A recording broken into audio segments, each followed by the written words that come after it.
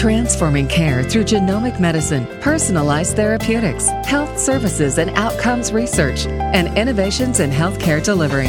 We're Children's Mercy Kansas City, presenting our audio interview series, Transformational Pediatrics, with host Dr. Michael Smith.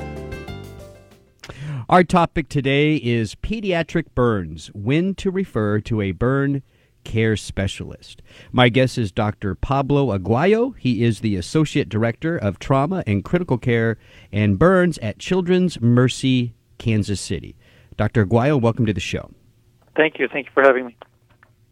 Tell us first a little bit about how you got started or interested in burn care treatment and how that brought you to Children's Mercy.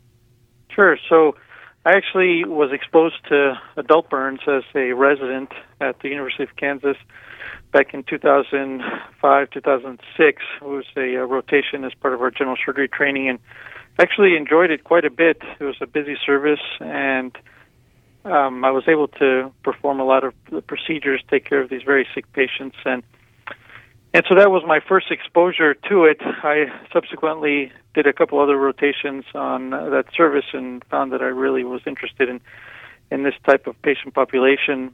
I ultimately did a trauma critical care fellowship at Children's Mercy Hospital, at which time I was responsible for taking care of all of our burn patients with our staff, and found that pediatric burns was just fascinating. It was great experience for me taking care of these patients. It was something that I could do that wouldn't consume all of my time, so it would allow me to do general surgery, but in addition I could also do some of the burn care.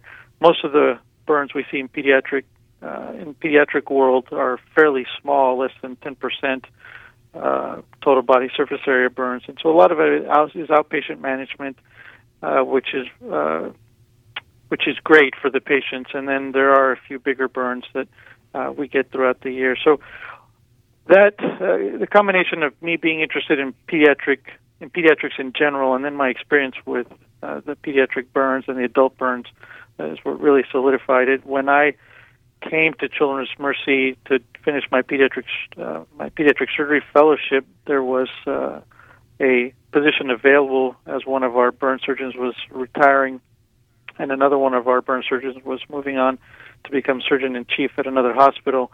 And so it was perfect. It was perfect for me at that time, and of course, Gotcha. I ended up staying.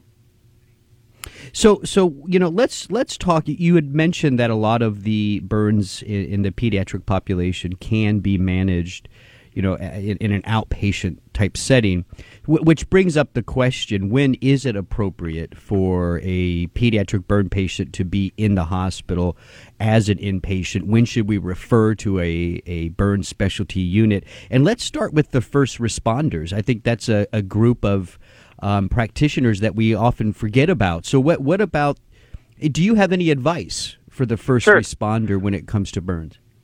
That's a great point. So they are the sort of the first people that see these burns, and the majority of the time, if they're called out for a burn, it's probably something that's fairly significant, and we usually would like those seen in the emergency department. If it's generally speaking, the first responders, I think, main responsibility with regards to burns is going to be, if the burn is not a very big burn, so it's less than 5 to 10%, does the story make sense? Does the injury correspond to the story that's being told? We do see instances of neglect or abuse, and so they would be the first line defense against those.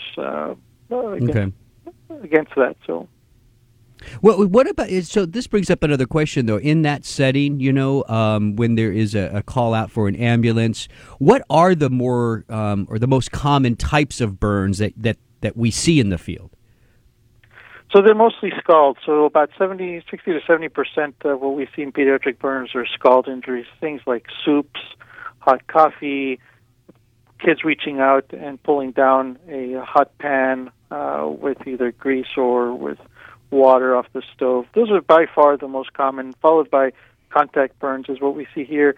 And we see a lot, especially in the winter, where younger kids who are just barely learning to walk actually walk up to the fireplace and they have those glass protectors over the fire, and those get really hot. And of course, the first thing the kids do is put their hands on it as they're walking. Right. And so we see a fair number of those.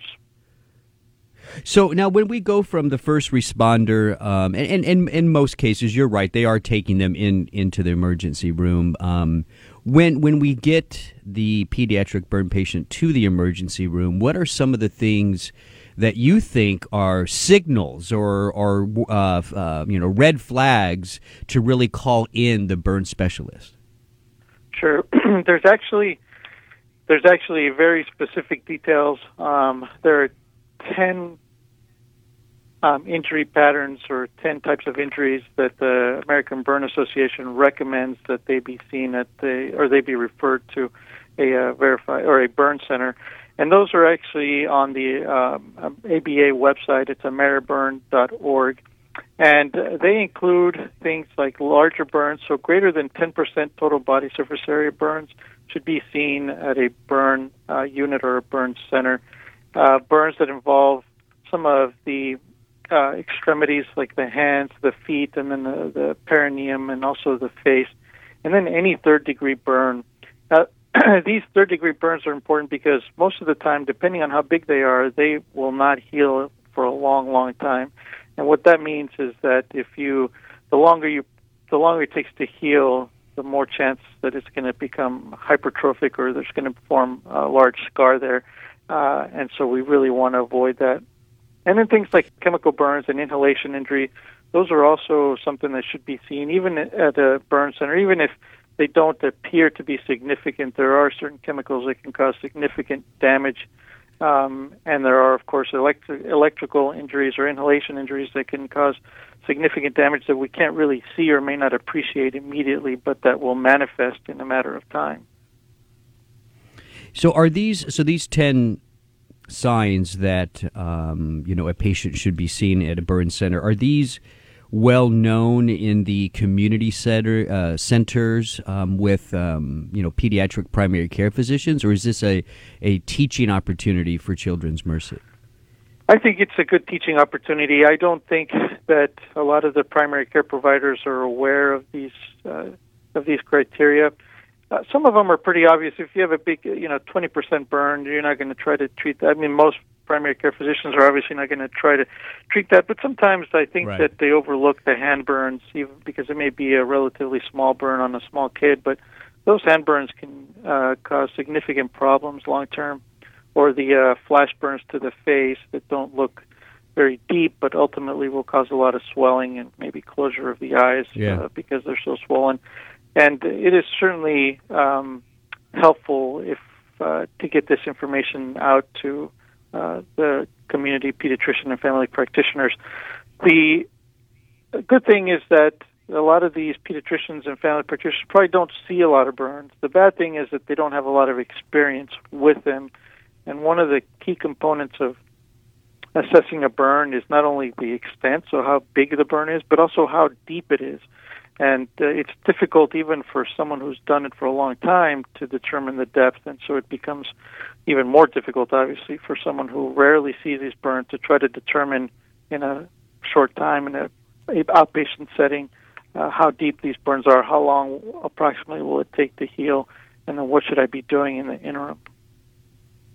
Well, Dr. Aguayo, you've given us some really good tips to know how to manage these patients as a first responder in the emergency room and in primary care practice. I want to thank you for the work that you're doing and the passion that you have for the burn victims, and thank you for coming on the show today.